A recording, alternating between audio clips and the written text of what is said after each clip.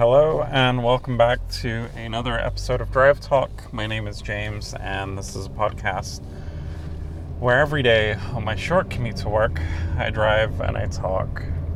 Well, we made it. It's Friday. I hope you guys had a good week. I'm doing okay. I'm a little tired, but I feel like I say that on every episode. I was up late, playing more Fortnite.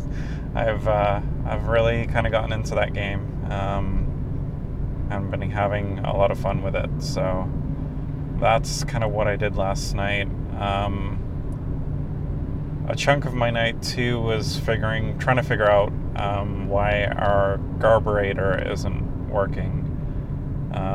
My wife informed me when I got home that it was making a humming sound and then it just stopped, and it's not working. So when I got home and tried flicking the switch, absolutely nothing happened. So my first thought was maybe just check the power to see if that's working. So I flipped the breaker and checked to see if the outlet was working where the carburetor was plugged in. Sure enough, it was working. And then I went to YouTube, which it's amazing how many people just take the time to post a video online of how to fix something. So I looked up carburetor fixes or something like that, and some guy made a semi kind of professional video of how to kind of troubleshoot your carburetor, and sure enough, there is a little kind of reset button on the bottom, which I was able to find, and I pushed that back in and then flipped the switch, and then it was making a humming noise, which was a good first step, because then it let me know that, okay, this isn't an electrical issue, it's to do with the carburetor itself. And from there, what did I do? I did a bit of more research, and they said if it's a humming noise, then it's something that's jammed in the carburetor itself. I guess most carburetors have a safety feature that if it's jammed, it'll basically just stop. And I watched a few videos and they reference this tool that you can use on the bottom of the carburetor to manually turn the blades back and forth, so you can kind of unwedge whatever was stuck in the carburetor. Of course, I do not have that tool. Supposedly it was supplied with the carburetor itself, but from what I gather, it's a pretty common tool. So I will go to Home Depot today to buy this tool. I think it's like $7, so hopefully when I get that tool tonight, I will try and fix the carburetor, which I'm optimistic that I will fix it, and all will be good again. Thrilling podcast content, I know. But hey, maybe if you have a carburetor and you ever run into this problem, look up on YouTube and check that reset button. It's kind of like a little button that pops out, and then you pop it back in to kind of reset it. So yeah, a little household tip for you.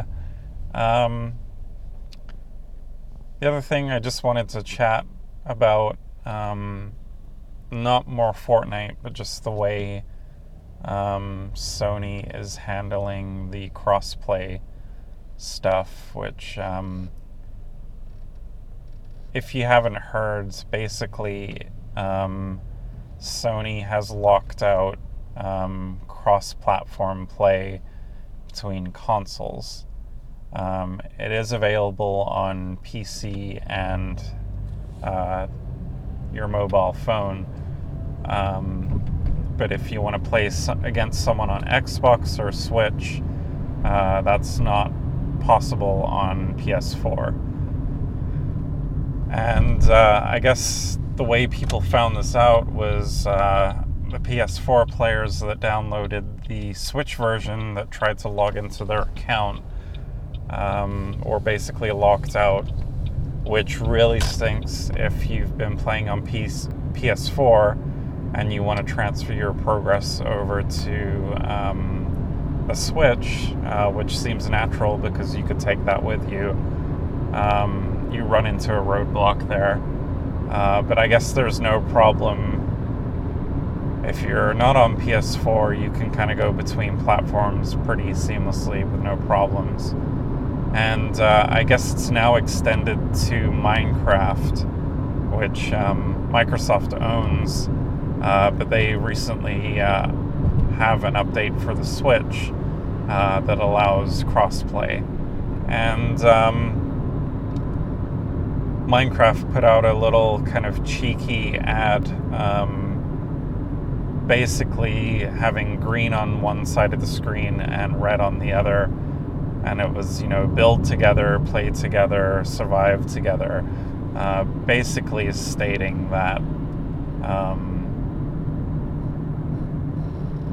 Switch and Xbox are kind of the best places to play these cross-platform games because they're not going to lock you out of your account. So the same thing holds true with Minecraft, I guess.